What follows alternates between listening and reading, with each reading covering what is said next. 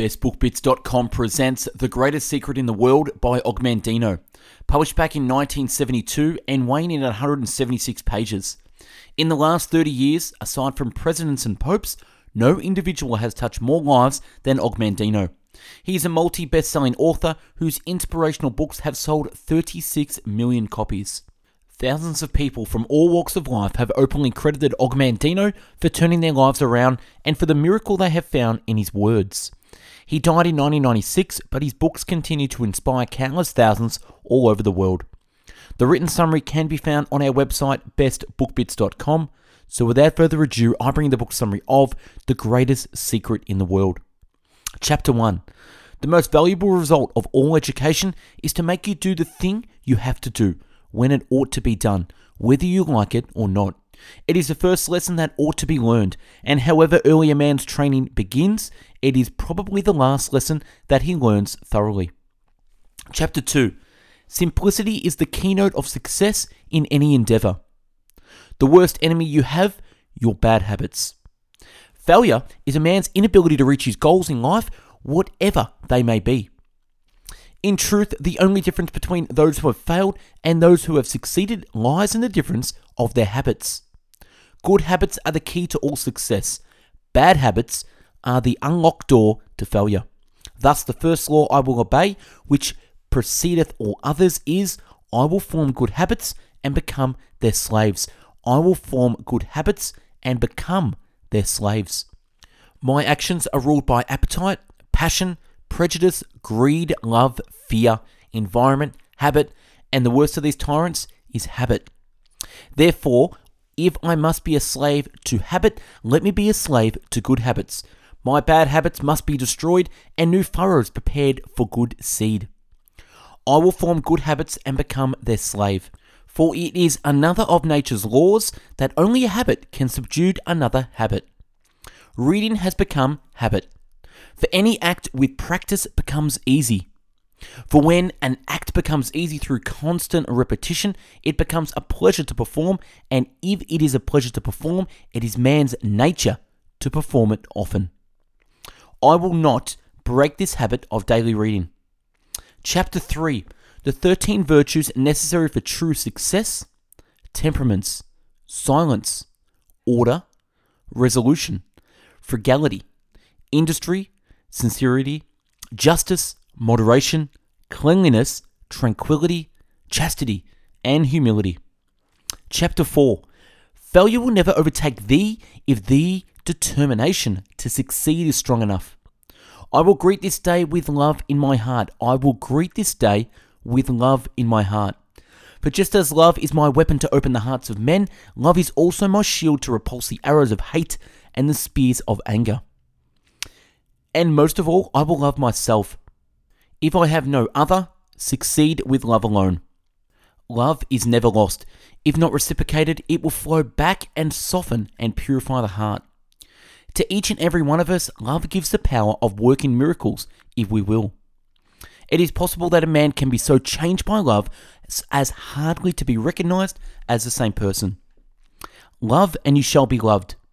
And love is mathematically just, as much as the two sides of an algebraic equation. It is the duty of men to love even those who injure them.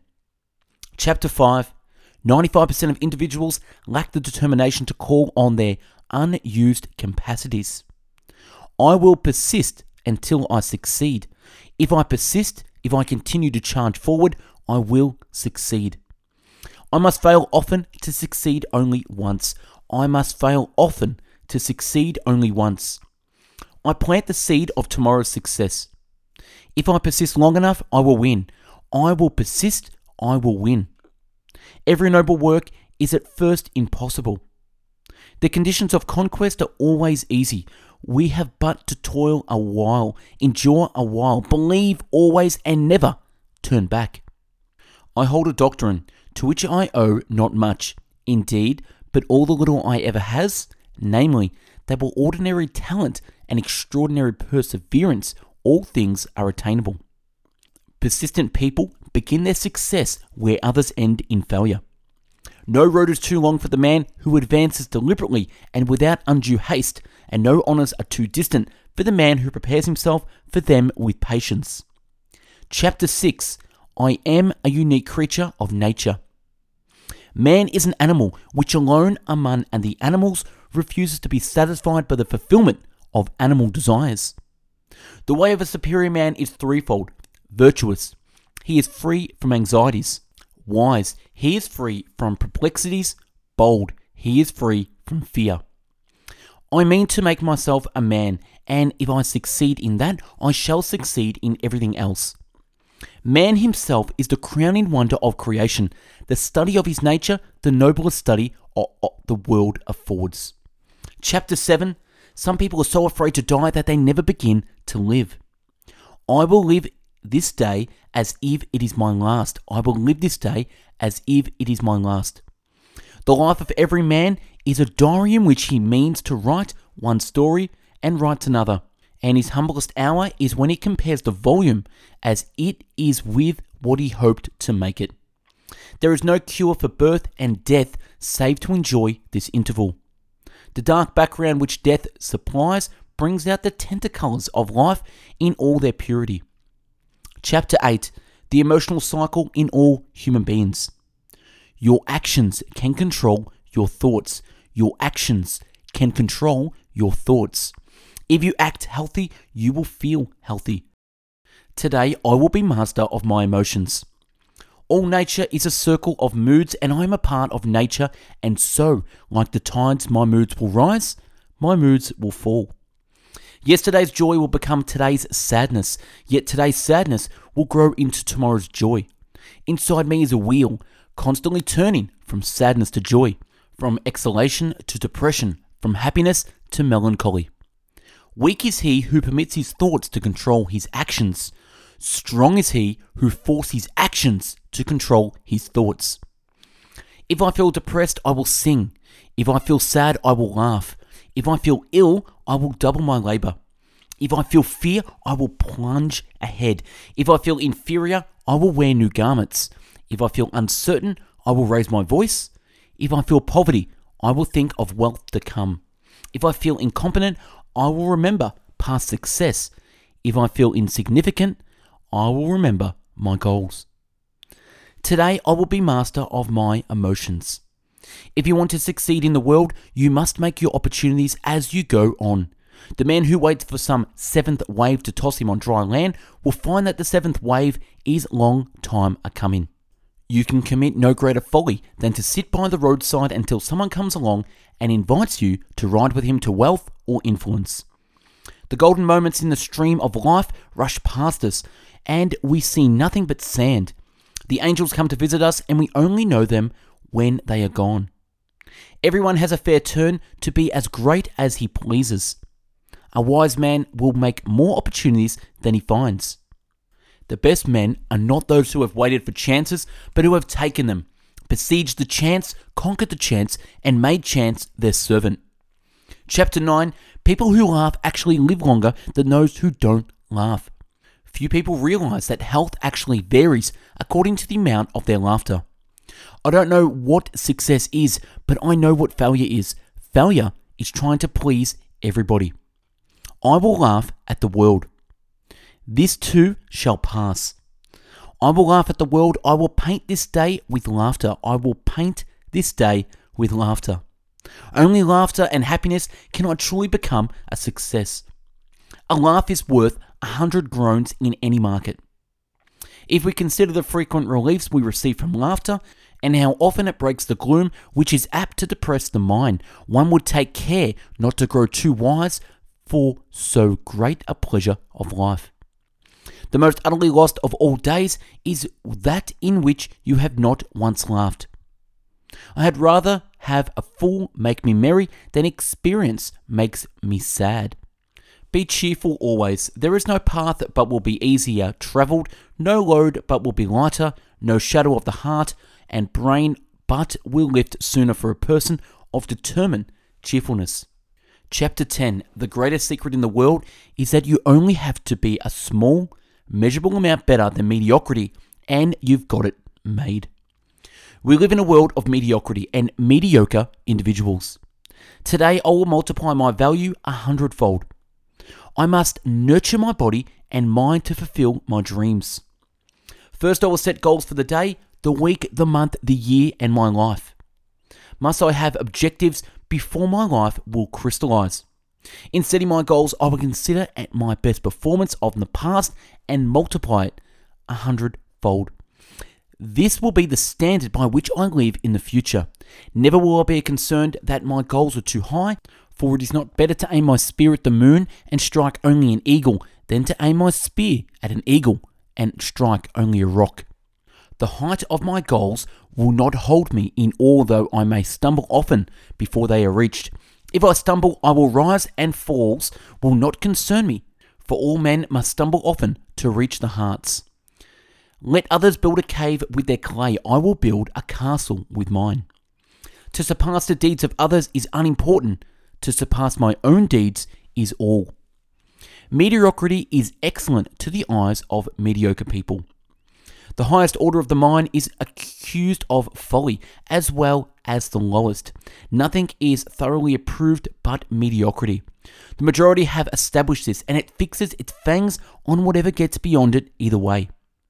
Folks who never do any more than they get paid for, never get paid for any more than they do. Those who attain to any excellence commonly spend in some of one single pursuit, for example, is not often gained upon easier terms. Great souls have wills, feeble ones have only wishes. Don't expect what you don't expect. Chapter 11. If a business day is a social success, it has been a business failure.